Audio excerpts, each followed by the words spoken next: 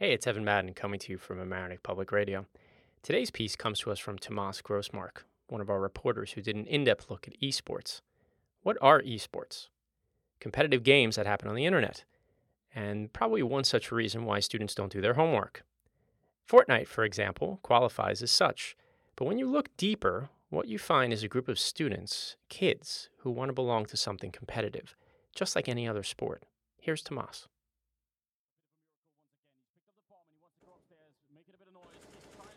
Juke them out and just be as noisy as possible.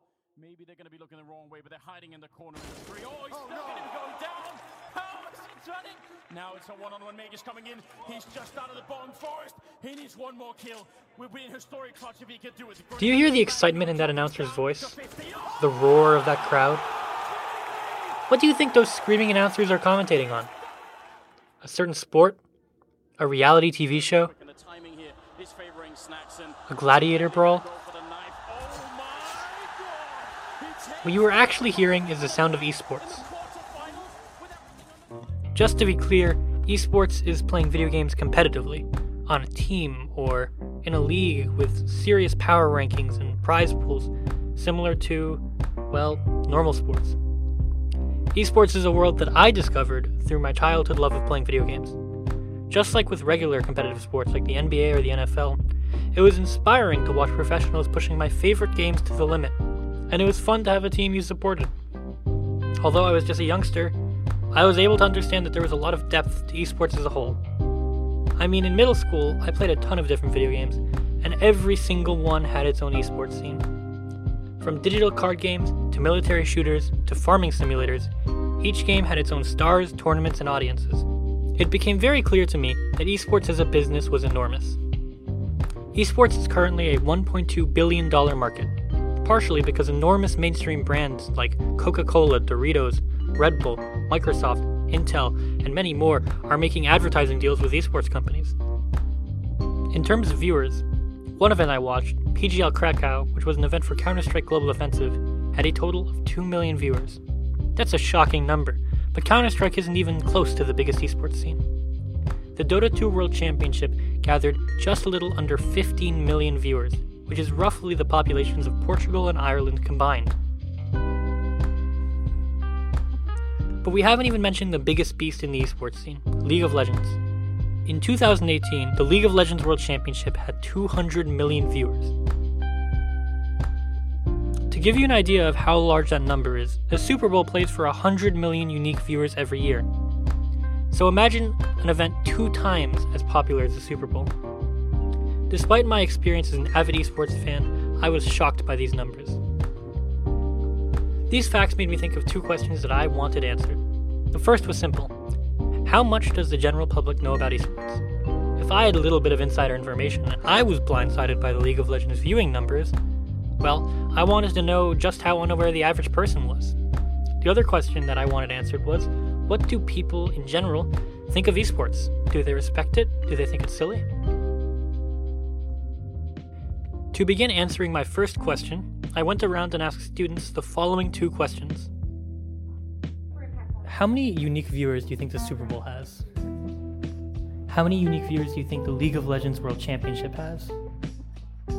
As I said before, the correct response is 100 million viewers for the Super Bowl and around 200 million for League of Legends. Overall, I got 26 responses from high school students, and they varied a lot more than you would expect. So first, the responses to the Super Bowl question. There were some responses that were way too low. 1 million? I'm not sure. Some that were way too high. Isn't it like 300 million? And some that were just right. Just how big a dumbass? Okay, don't worry about it. Everyone's gotten this wrong. 100 million.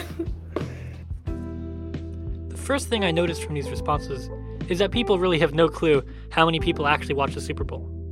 And, that's okay, because the exact numbers I get aren't important at all. What I'm more interested in is the ratio between the Super Bowl responses and the League of Legends responses. When I asked for the Super Bowl responses, I expected a wide range of answers. But when I asked for the League of Legends number, I expected answers that were consistently below Super Bowl numbers. And for a lot of responses, this assumption was correct. Not too many. Can you give a number? Maybe 50,000? Maybe 10,000. Maybe like 800. But there were a lot of people that surprised me. Some of these people were able to give me the correct ratio. How many unique viewers do you think the Super Bowl has? Oh, I mean, maybe like 10 million? How many viewers do you think the League of Legends World Championship has? 20 million?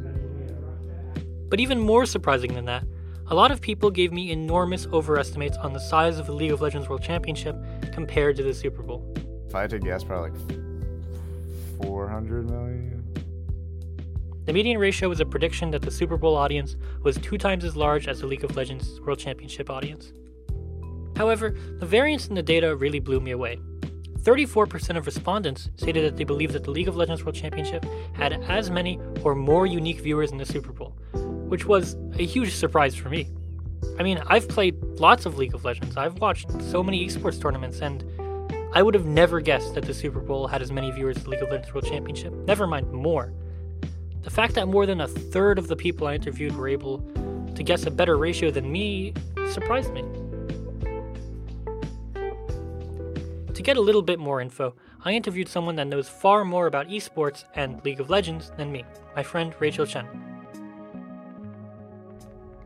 So Rachel, how long have you been playing League of Legends? I started sometime in 2013, so about 6 years now. And through that time, have you been watching League of Legends esports tournaments? Yeah, I started watching pretty soon after I started playing. Maybe 5 months after. Yeah, that sounds right. I can tell you for the fact that when it comes to esports, I know no one else who knows more than her. Does it surprise you to find that the League of Legends World Championship has 2 times the viewers of the Super Bowl? Oh, not at all.